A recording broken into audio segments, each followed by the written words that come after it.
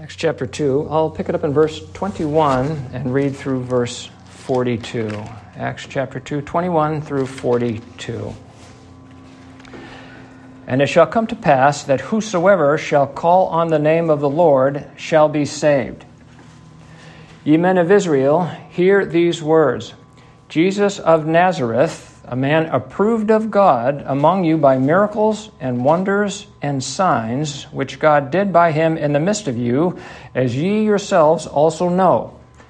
Him, being delivered by the determinate counsel and foreknowledge of God, ye have taken, and by wicked hands have crucified and slain, whom God hath raised up, having loosed the pains of death, because it was not possible that he should be holden of it. For David speaketh concerning him, I foresaw the Lord always before my face, and he is on my right hand, that I should not be moved. Therefore did my heart rejoice, and my tongue was glad. Moreover also my flesh shall rest in hope, because thou wilt not leave my soul in hell, neither wilt thou suffer thine Holy One to see corruption. Thou hast made known to me the ways of life. Thou hast made me full of joy with thy countenance. Men and brethren, let me freely speak unto you of the patriarch David, that he is both dead and buried, and his sepulchre is with us unto this day. Therefore, being a prophet, and knowing that God has sworn with an oath to him that of the fruit of his loins, according to the flesh, he would raise up Christ to sit on his throne. He, seeing this before, spake of the resurrection of Christ, that his soul was not left in hell, neither his flesh did see corruption. This Jesus hath God raised up, wherefore we are all witnesses. Therefore, being by the right hand of God exalted, and having received of the Father the promise of the Holy Ghost, he hath shed forth this, which ye now see and hear. For David is not ascended into the heavens, but he saith himself, The Lord said unto my Lord, Sit thou on my right hand, until I make thy foes thy footstool. Therefore let all the house of Israel know assuredly that God hath made that same Jesus, whom ye have crucified, both Lord and Christ. Now when they heard this, they were pricked in their heart, and said unto Peter and to the rest of the apostles, Men and brethren, what shall we do? Then Peter said unto them, Repent and be baptized, every one of you, in the name of Jesus Christ, for the remission of sins, and ye shall receive the gift of the Holy Ghost. For the promise is unto you and to your children and to all that are afar off, even as many as the Lord our God shall call. And with many words did he testify and exhort, saying, Be saved from this untoward generation. Then they that gladly received his word were baptized, and the same day there were added unto them about 3,000 souls. And they continued steadfastly in the apostles' doctrine and fellowship, and in breaking of bread, and in prayers. And this is the reading of God's word, and all his children say, Amen. Our Heavenly Father, we would ask now that you would indeed give us an extra measure of the Spirit this morning, that we might understand and appreciate what thou hast done, how thou art sovereign God over all things, and do all things for our good. In Jesus' name we pray, Amen. I wanted to point out, you probably noticed if you were following me closely, that I read verse 40 different. In the King James it says, Save yourselves from this untoward generation. In the Greek, using the proper grammatical language of the Greek, it says, Be saved. You'll find the exact same thing in verse 21. It's the exact same Greek word with the same text. Be saved. You shall be saved. Nobody saves themselves, and that would be contrary to doctrine. So unfortunately, they translated it the way they did. It should say, Be saved. And so I read it the way you will find it in the interlinear, and the way you would find it if you looked up the Greek and the grammatical sense of it. So by way of introduction, I wanted us to appreciate a couple things. Basically, I want to talk about the sovereignty of God this morning and all of these things, because I suppose for many years, as I was sharing with one of the brethren this morning, I went to church quite regularly, but I was not a Christian, and I didn't understand the cross and how that sovereign God rules and reigns over everything, and everything went exactly according to plan. So I had this notion in my head as a kid that, when Jesus was going to the cross, things were out of control. He was subject to mob mentality. And what a terrible thing that had happened. But by golly, it was prophesied, so it happened because God said it was going to happen. But nevertheless, I was thinking that it was a bad thing that had happened. And so we wonder, I don't like to use the language Good Friday, but we wonder, well, was that really good? And what was that all about? And so in my heart, anyway, growing up, I had a lot of confusion and some apprehension about this as to how this story was going to play out. I don't want to spoil it, but by golly, he lives. We sang that this morning. So I want us to appreciate that God is sovereign and everything happened exactly the way he wanted it to. But in spite of that, man is not absolved of his responsibility for what things that he did. So here we are. It's the day of Pentecost. It's 50 days after the resurrection of Christ. So Acts chapter 2 opens up with that statement, when the day of Pentecost was fully come. So it is the day of Pentecost. As you recall, after Jesus was resurrected, he was with the disciples for 40 days. And then that's where Acts chapter 1 picks up, is after the 40 days. And then he gives them a promise. They are assembled together in verse 4 of Acts chapter 1, commanded them that they should not depart from Jerusalem, but wait for the promise of the Father, which saith he, ye have heard of me. What was the promise of the Father? That they would receive the Holy Spirit, that they would receive the Comforter. Verse 5, for John truly baptized with water, but ye shall be baptized with the Holy Ghost not many days hence. 10 days later, they're going to be baptized with the Holy Ghost. So Acts chapter 2 opens up with this thing taking place. We see in verse 2 of Acts chapter 2 that the Holy Ghost is poured out. In verse 2, it tells us that the sound filled the room. It sounded like a mighty wind. So it was quite a thing to behold if you were there, to hear this mighty rushing wind come about the room. And it says that the Holy Ghost alighted on the individuals and looked like cloven tongues as of fire. So they heard it, and they could see what was taking place. In verse 4, it tells us that those people upon whom the cloven tongue of fire rested on were filled with the Holy Ghost. And then we see the manifestation of that. The fruit of that was that they spoke in other tongues, or other languages is what it is in the Greek. The Spirit, it says, gave them utterance. What things did they talk about in different languages? Well, in verse 11, it tells us that they spake of the wonderful works of God. That's what things God gave them the unction to speak about, was the wonderful works of God. And what are the wonderful works of God? Well, obviously, they were sharing the gospel. They were speaking about what things Christ had done. So in verse 14 of Acts chapter 2, Peter's speech begins. Now, I want us to appreciate Peter in particular, because he's the one making the speech here, that formerly unlearned fishermen did not understand some of the most basic things that would take place with respect to Christ. Even though he walked with him and learned from Christ's mouth himself for 3.5 years, he did not understand that Christ would be manifest in the flesh. I mean, when Jesus asked him, who say you that I am? He answered properly, but Jesus says to him, you didn't figure this out on your own, but my Father in heaven did reveal it unto you. And that's true for every one of us here. Jesus could walk through the doors today, and unless you had the Holy Spirit in you, you would not know who he is. Unless, of course, he came as it's shown in Revelation. But nevertheless, if he walked in like he did in here, if he walked in his person of Jesus Christ that he had been seeing for the 3.5 years, you would not know who he is if you did not have the Holy Ghost in you. So Peter did not understand what that meant to have God manifest in the flesh walk among them. Emmanuel, as he is named, did not understand that Jesus would have to go to Jerusalem, and there he would be betrayed, and he would suffer many things at the hands of the elders, the chief priests, and the scribes, and then there he would be killed, and then he would be raised again on the third day. He did not understand it, and when Jesus explained it to him about as clear as possibly could be understood to him, what did he do? He rebuked Jesus and told them, no, that's not going to happen. And Jesus, of course, said, get thee behind me, Satan, for thou savorest not the things of God, but rather the things of men. Peter did not understand it, even though he'd been explained that it would happen. And what's interesting is, as Peter had witnessed many miracles of Christ, why he would doubt his word or not appreciate what Christ is sharing with him almost defies logic. I mean, if I'd seen somebody raise somebody from the dead and he was telling me what was going to happen tomorrow, I would be prone to believe him. But not so Peter, and the Lord would teach me that would be the same with me too. Unless I have the Holy Ghost, I am not going to appreciate and understand who Christ is.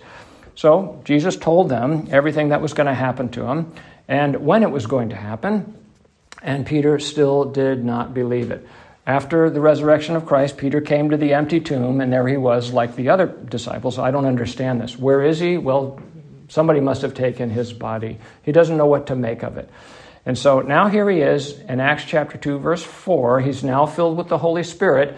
And with respect to Peter, this is the second time he's received the Holy Spirit. He's received a double measure of the Holy Spirit. In John chapter 20, verse 22, the Lord breathed on the disciples and said, "Receive ye the Holy Spirit." So now he's had a double dose of the Holy Spirit.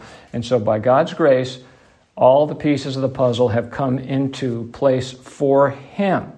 And he starts to put things together here. So in verse 14, he says, "But Peter, standing up with the 11, lifted up his voice and said unto them, Ye men of Judea, and all ye that dwell in Jerusalem, be this known unto you, and hearken unto my words." In other words, pay attention to what I'm going to explain to you, because you have asked the question up in verse 12, what meaneth this? What meaneth this? What does this mean that the Holy Spirit has come upon all of these people? And what does it mean now that they're speaking in different languages that can be understood and speaking about the wonderful works of God? What does all of this mean here? And so what they want to appreciate is the sound they've heard, the fire they've seen, and the speech that they are now witness to. And so now our unlearned fisherman is now going to demonstrate himself as a theological giant with an extraordinary memory. Suddenly all of these things are going to come to his mind. He's going to remember things that he was taught in his youth and remember things that were said by the prophet. He's going to show himself approved unto God, a workman that needeth not be ashamed, rightly dividing the word of truth. He's going to pull from Joel, and he's going to pull from the Psalms, and he's going to put things together in such a way as to tell them what things are happening. He's going to properly apply them to the situation at hand, and he's going to explain the outpouring of the Holy Ghost as the evident fulfillment of prophecy and how it relates to the death, burial, and resurrection of Christ. Now, what, among other things, I want us to appreciate is his appeal to the Scriptures, his appeal to the Scripture. We read earlier from 1 Corinthians chapter 15, and we see that in verse 3 that Christ died for our sins according to the Scriptures. In verse 4, 1 Corinthians 15, he says that Christ was buried and he rose again the third day according to the Scriptures. And then in verses 5, 6, 7, and 8, he talks about there are witnesses to affirm the fact that he has risen from the dead. One of them, he says, 500 people saw him at one time, at the same time, and witnessed him having been raised from the dead. Now, I want us to think for a moment that the world is full of religions. There are almost as many religions as there are people, and by that I mean that people create their own path to what they view to be heaven. They have their own heaven, and they have their own view of God. They look out the window and they say, how can a loving God do the things that he does? My God wouldn't do that, and they're making a logical disconnect because those things do happen, and there is a God sovereign over all things. So which one is allowing those things to happen? Which one is behind all of it? And the Bible tells you it's the God of the Bible. But they can't work that out. So the world is full of religions, and they have, many of them are codified in their own set of religious writings and religious books. How many of those other books actually contain prophecies that are not simply nebulous and can be interpreted in a number of ways as fulfilling something that happened in history? I don't know, but I think most of them are just nebulous, silly prophecies. With respect to what is taking place here and what Peter is doing, how many of those other books prophesy that the primary object of their faith, the false god or depraved man around which their religion is built, How many of them prophesy that that individual will come at some point in the future? How many prophesy that that individual will die, not just die, but die for them in particular, saving them from their sins? How many of those books contain prophecies that after having died, that he will raise from the dead, and that he will ascend into glory, and that he will rule and reign over all things? I would venture to say that there is not another book on the planet that has this kind of prophecy set forth, that a Savior will come. This tells when the Lord will come. Daniel sets forth the clock, tells us when the Savior is going to come. The Bible tells us that he will come. It tells us that he did come, and that's chronicled in the Gospels, that he did come. And then the epistles tell us what it means that he did come. And then the book of Revelation, of course, tells us that he will come again, and then what shall continue on into eternity. It's all laid out for us in the Bible. It's spoken of in multiple places and in various books all throughout the Bible. It repeats itself a number of times. It recapitulates the fall of man and his redemption, from sin. God sets this truth before us. It's a wonderful book. It's written by God, and it is given to men. And I can't think of anything better for God to do, save that, of course, he died for us, but that he gives us a book to read about him and sets promises before us that when in times of trouble we can look to, we can open up, and we can read, and we can remind ourselves that, no, I know this world is a mess, and it is going to be destroyed, but Christ is pulling his people out of it. So it's a wonderful thing. Now, as Peter demonstrates for us here in his person and the things that he is doing, he is demonstrating that you cannot understand it and you cannot express it absent the Holy Spirit. As I said before, he proved himself to be an unlearned, impetuous, man who didn't understand things, even though Christ was standing next to him. And yet now that the Lord has risen and poured out the Holy Ghost, now Peter gets it and he understands these things. So that's certainly a lesson for us too, that when we were younger, before the Lord opened our eyes, we were blind to these things. And so we should appreciate that other people are blind as well, and that they don't get it, they don't understand it, and they will not get it, nor will they understand it, absent the gift of the Holy Spirit. So Peter demonstrates that for us here by the virtue of the things that he's now doing and the things that he is now saying. So we pick it up in verse 21 of Acts chapter 2, and what Peter is doing here is he's quoting from the book of Joel. He says here, ye men of Israel, and it shall come to pass that whosoever shall call on the name of the Lord shall be saved. So he's saying, whosoever shall call on the name of the Lord. So Peter doesn't yet understand necessarily everything he's saying, but there's something in here in particular that he's making reference to, and he's talking about the Holy Ghost being poured out. But it includes the language here that whosoever shall call on the name of the Lord. So it's going to go past just the Jews. It's going to go to the Gentiles as well. And we know Peter's going to struggle with that a little bit, and the Lord's going to have to come to him and say, hey, I want you to go to Cornelius, who's a Roman centurion and who is a Gentile. So Peter's going to appreciate that later, but the Lord is setting before us here the fact that Jews and Gentiles alike are going to be part of God's plan of redemption. Over in verse 5 of Acts chapter 2, they make a statement that every nation under heaven is represented in terms of the languages that are spoken there. Verse 6 says that they are hearing it in their own language, and if you do the math and get out your fingers and toes, it is 17 nations are mentioned there. So clearly it's intended that the gospel is going to go out into all the world, and the world is going to hear the gospel preach, the wonderful works of God.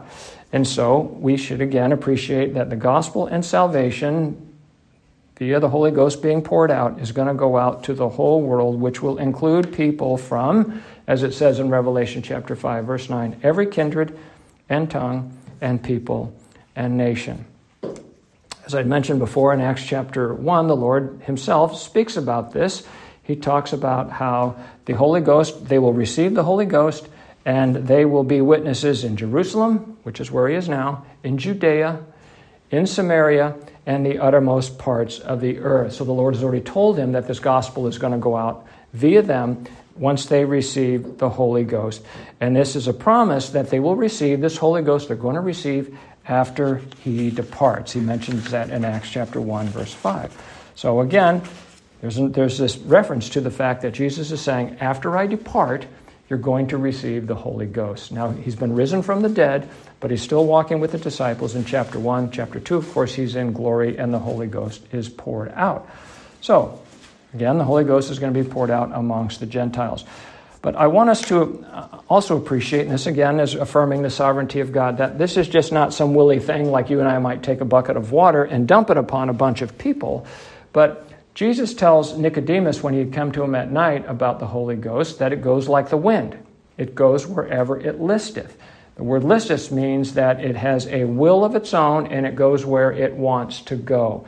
The Holy Ghost is just not like banging around things and bumping into people, but the Holy Ghost, as we know from the book of Acts, is God, and it goes exactly where God wants it to go, and it being God has its own will. Just like the Father has a will, the Son has a will, the Holy Ghost has a will too. So, the Lord has said in Joel that he will pour out his Spirit among all flesh, upon all flesh. So Peter is quoting from Joel here as he begins his speech earlier in Acts chapter 2. Now, in John chapter 14, several places, Jesus talks about giving the people another comforter. He's a comforter, but he's going to give them another comforter. He's going to send the comforter in his name. In chapter 15:26, he repeats himself, I will send the comforter. I will send the comforter. It's coming from Jesus. He's going to send it. In chapter 16, verse 7, he tells them again, I must depart or there will be no comforter. I have to go and then another comforter will be sent. So in verse 5 of Acts chapter 1, he reaffirms that again, that he's got to go. So it wasn't just simply him going to the cross and then being resurrected, but he's got to go up into glory, and then they will have received the Holy Ghost. So Peter is telling us here, again, this is a promise fulfilled, that the Holy Ghost is being poured out. And not only is it a promise fulfilled, but it's indicative that God has accepted Jesus and received him up into glory. So it's an affirmation of where Christ is. Back in John chapter 17, verses 4 and 5, the Lord says, Christ speaking, I have glorified thee on the earth. I have finished the work which thou gavest me to do. In verse 5 he says, And now, O Father, glorify thou me with thine own self, with the glory which I had with you before the world was. So in verse 33 of Acts chapter 2, he says, Therefore, being by the right hand of God exalted, and having received of the Father the promise of the Holy Ghost, he hath shed forth this which ye now see and hear. In other words, Christ is in glory with the Father, and what you've seen is a manifestation of that fact that he's in glory with the Father. You've received the promise, and you can see what has taken place. Christ is in glory and has shed forth the Holy Ghost. He's on the right hand of God the Father. Now, continuing with this idea of sovereignty, the sovereignty of God is set forth before us here. Look at verse 22, 23, and 24. I'm going to bring forth a couple of interesting truths from there, so we would appreciate this. However, first I'm going to read from Daniel chapter 4, verse 35. In Daniel chapter 4, verse 35, the Lord says very clearly about the sovereignty of God. There he says, All the inhabitants of the earth are reputed as nothing. And he, that would be God, doeth according to his will in the army of heaven and among the inhabitants of the earth. And none can stay his hand or say unto him, What doest thou? All the inhabitants of the earth are reputed as nothing, and he doeth according to his will in the army of heaven and among the inhabitants of the earth. And none can stay his hands or say unto him, What doest thou? I mean, we should understand that in the most obvious of way. He is ruling and reigning over all things. Angelic beings, beings on the earth, all principalities and powers. He's ruling over everything. And he does whatever he wants after the counsel of his own will, and nobody can stay his hand, and nobody can tell God what to do. And quite frankly, nobody can even ask God, Why doest thou what you do? Now, Christ Jesus here, the object of what we're speaking about, in him dwells all the fullness of the Godhead bodily. All things were made by him, and without him was not anything made that was made. He has created all principalities and powers in the heavens and in the earth. By him and to him and through him and of him are all things. He is the Almighty God. He's described as the Almighty God in Revelation chapter 1. He was approved of God. That's in verse 22 of Acts chapter 2. Ye men of Israel, hear these words. Jesus of Nazareth, a man approved of God. He's approved of God in verse 22. He was delivered by the determinate counsel of God in verse 23. Delivered by the determinate counsel of God to be crucified. He was raised up from the dead by God. That's verse 24. And then in verse 33, he is exalted by God, now sitting at the right hand of the Father. And as Lord and Christ, he rules and reigns, having been glorified by God in verse 36. So he's approved of God, delivered by God, raised up by God, exalted by God, and glorified by God. Jesus' death, his burial, and his resurrection, his ascension and glorification is all of God, and it's all been laid out in Scripture. Recall when he was on the road to Emmaus, this is after the resurrection, and he speaks to a couple of his disciples. They don't know who he is. Why would they? They have not yet received the Holy Ghost. He starts asking them questions, and they're a little bit surprised that he doesn't seem to know what things have taken place recently in Jerusalem. They're speaking of the crucifixion of Christ. They're very upset by the things that have taken place, and so the Lord starts to talk to them about what things has happened. And he said, ought not Christ to have suffered these things and to enter into his glory? All of these things have been laid out in Scriptures. Why don't you people understand it? Don't you understand what things you have read? Well, again, they have not received the Holy Ghost. They don't know who he is. All these things, the Lord says, were written in the law of Moses, in the prophets, and in the Psalms. They must be fulfilled. They must be fulfilled because God said they would be fulfilled. And he is sovereign and rules and reigns over all things. So, Acts chapter 2, what is Peter doing? He's doing the same thing Christ did. He's making an appeal to Scripture. He's quoting from Joel, and he's quoting from the Psalms, showing that the Psalms speak of the things not about David, which were written by David by the inspiration of God. They're not talking about David. They're speaking about Christ Jesus. So in verses 25 through 28, he says, For David speaketh concerning him, speaking concerning Christ, I, that would be Christ, foresaw the Lord always before my face, for he is on my right hand, and I should not be moved. Now this is a psalm that we can all own to ourselves, because we would not be moved if we truly kept the Lord in front of our faces. He is indeed at our right hand, that we should never fail or never want of anything. However, he's telling us here that David's not talking about himself. He's talking about Christ. Verse 26, For did my heart rejoice, and my tongue was glad. Moreover, also my flesh shall rest in hope. Indeed, your flesh should rest in hope for different reasons, but I'm going to quote from Job when we finish up here that, yes, we will have new flesh. Verse 27, Because thou, God, will not leave that would be Christ, soul in hell, neither wilt thou suffer thy Holy One to see corruption. Thou hast made known to me the ways of life. Thou shalt make me full of joy with thy countenance. Now, Peter's trying to help us out here. Verse 29. This is not about David, he's saying. This is about Christ. And I'm going to tell you why it's about Christ. Men and brethren, let me freely speak unto you of the patriarch David, that he is both dead and buried, and his sepulchre is with us to this day. Well, that should have meant something to these people. He is not risen into glory. His body did in fact see corruption, just as the Lord said to Adam, from as dust thou art, dust thou shalt become. Same thing is true with David. You're made of the dust of the earth, and because sin has corrupted your flesh, you're going to turn to dust. David is right over there in his sepulcher. So this is not about David. Therefore, verse 30, being a prophet and knowing that God has sworn with an oath to him, he's appealing to Scripture now. He's going to quote from the Psalms, but he's also making reference to 2 Samuel chapter 7, where Nathan the prophet came to him and said that the fruit of his loins, that David's son, would sit on the throne forever. Therefore, being a prophet and knowing that God has sworn with an oath to him, that of the fruit of his loins according to the flesh, he would raise up Christ to sit on his throne. He, seeing this before, spake of the resurrection of Christ, that his soul was not left in hell, neither his flesh did see corruption. So again, Peter's saying this is not about David. When David said these things, David was speaking about Christ. This Jesus, the one whom this is speaking about, hath God raised up, wherefore we are all witnesses. Again, 1 Corinthians 15, he lays out the witnesses that have seen the risen Christ.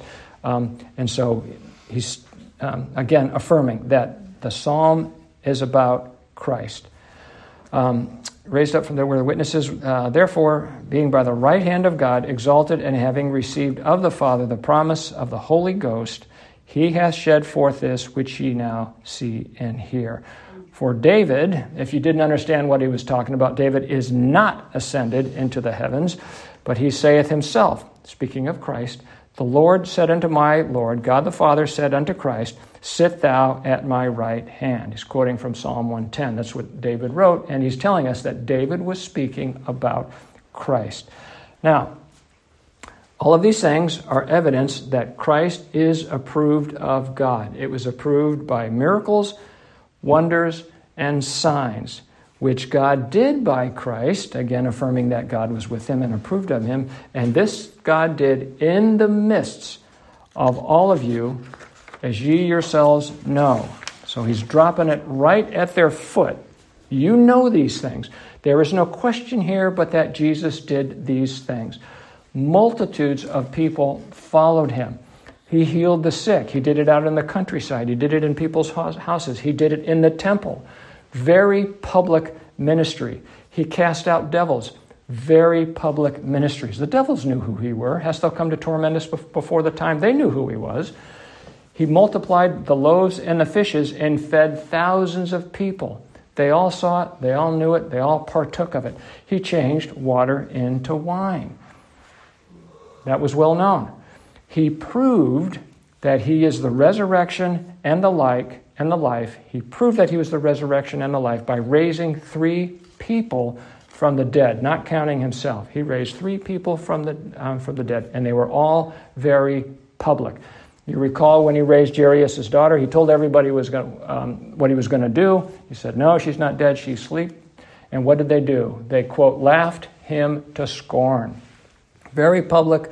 People laughed him to scorn when he told he was going to bring her back from the dead, that she wasn't dead, she actually slept. Well, he raises her up from the dead, and they have to think about what they have just done in terms of laughing him to scorn. That would make you more inclined to remember something. If you behaved in that way when the Lord said he would do something, you laugh him to scorn, and then she gets up and walks. Because when you did that, what you were saying was, no, she's dead. We all know she's dead. We all know what dead people look like. But the Lord raised her from the dead. On another occasion, he raised a woman's only son. This was at the city of Nain. It was a widow's son. And there was a funeral procession, and says much people of the city were with her. They're walking out with the coffin to be buried. And he comes up and he touches it, and he tells the young man to get up. You bet that had an impression on everybody, because everybody was mourning. It says much people of the city were with her there. And then, of course, Lazarus he raised from the dead, and that was so well known and appreciated that the chief priests and the scribes took counsel how they would kill Lazarus and put him back in the grave. So as he's telling these people here, all you people knew about all of this that had taken place, that he was obviously approved of by God. And you, as he drops it at their feet there, have taken, and by wicked hands have crucified and slain. Now, the fact that he was delivered by the determinate counsel and foreknowledge of God does not absolve anybody of their responsibility in this matter. Jesus, as part of the Godhead, took part of that counsel himself. He agreed to do it. He said of himself that he had the power to lay down his life and to take it up again. No man taketh it from me. The fact that that's all true doesn't change anything. The fact that he's alive doesn't change anything. Ye men of Israel have murdered the King of glory. You are guilty of his blood. The fact that he's ruling and reigning in heaven means you really better think about what you have done and what you can do to deal with that situation. Now, the good news is, verse 37, it says, and when they heard this, they were pricked in their heart. That is a good thing, because we know what the Scripture says, that it is the goodness of God that leadeth thee to repentance. It is the goodness of God that leadeth thee to repentance. If you contrast with what takes place in Acts chapter 5, verse 28, when Peter had been teaching in the temple and had been told not to, he's arrested there, and now he's being spoken to by the leadership there. They say in verse 28, "Did we not straitly command you that ye should not teach in his name? And behold, ye have filled Jerusalem with your doctrine." And here's what's important, "and intend to bring this man's blood upon us." Their hearts are not pricked. There's no conviction in their heart about what they have done. There is over here in Acts chapter 2, and that's a very good thing. Verse 37 again, they are pricked. So now the question is, what do we do? We who are guilty of not just this particular sin, but any number of sins that we have committed against God. We all have to deal with this issue because all sin are sin against God. Scripture says all have sinned and come short of the glory of God. Any sin you commit against anybody is a sin against God. You have violated his commandments in one way or another. And the Lord goes beyond that. He says all unrighteousness is sin, and whatsoever is not of faith is sin. So what do we do? In our case, if you're a Christian, what did you do?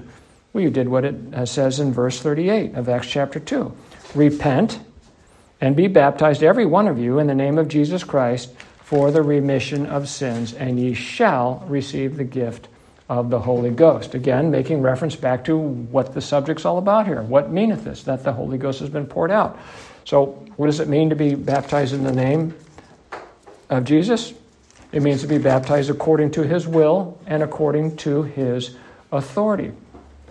It means then your sins are put away from you. Your sins are covered if you will do that. So you shall receive the gift of the Holy Ghost. That's a promise that you would receive, just as the Lord promised it in the book of Joel, and just that the Lord promised the Holy Ghost in a number of places in the gospel. You would receive the gift, the thing that you have heard and the things that you have seen in Acts chapter 2, verses 2 and 3, you would receive that. So in verse 39, he kind of closes it back up and brings it back to Joel with respect to the promise of the Holy Ghost to the Jews and Gentiles alike, both near and far. Promises to you and to your children and to all that are afar off, as many as the Lord our God shall call. Now think about that. As many as the Lord our God shall call. So he's looping the sovereignty of God back over this whole thing here and taking us back to verse 21. So we would understand this as many as shall call upon the name of the Lord shall be saved. As many as shall call on the name of the Lord shall have been called by God. So the sovereignty of God wraps around this, that those that call upon the Lord would have been called by God. And so people would say, well, I have chosen the Lord, but the Lord says to his disciples, you have not chosen me, but I have chosen you. And you love me because I first love you. And so the same thing would be true here. You call upon me because I have called you. And so in verse 40 it says, you shall be saved. So here we have in Scripture, God setting forth his sovereignty in his death by crucifixion, in his resurrection, in his ascension, and in his glory, in the midst of an untoward generation. In the midst of an untoward generation. That means a crooked, a perverse, a wicked, a surly, a froward group of people. And nothing has changed today. We still live amongst these people. We see it around us every day. It's all over the world, and yet over it all, Christ rules and reigns sitting on the right hand of God.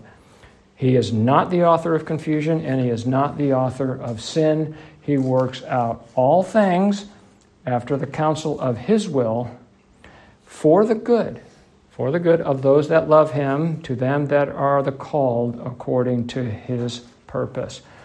All we need to do is trust in Him and rest in Him. He's working all things out. We don't necessarily have to understand what things are going on and how the Lord is working it out for our good. We know that He is. We know that He is sovereign over all things. He's put it in His Bible here. You can read about it so you would not be dismayed at what things are taking place. He has overcome sin and death. He is, in fact, the resurrection and the life, as He shares with us in John chapter 11. He says, I am the resurrection and the life. He that believeth in me, though he were dead, yet shall he live. And whosoever liveth and believeth in me shall never die. Believest thou this? Well, I believe it, and so should you. We will one day, we should say it now indeed, what Job said in chapter 19, verse 25 and 27. Job says, for I know that my Redeemer liveth. Keep in mind, this was written thousands of years before Christ came. I know that my Redeemer liveth, and that he shall stand at the latter day upon the earth. And though after my skin worms destroy this body, yet in my flesh shall I see God. He's going to see the Lord in a resurrected body, whom I shall see for myself. Mine eyes shall behold, and not another, though my reins be consumed within me. As the psalmist says in chapter 17 of the Psalms, verse 15, as for me, I will behold thy face in righteousness. I shall be satisfied when I wake with thy likeness. And so it is true for all the saints. When the Lord comes, we shall see him, for we shall be like him as he is. God has overcome sin and death. This is something in particular we celebrate on this particular day, observing the resurrection of our Lord, who overcame sin and death on our behalf. Amen. Amen.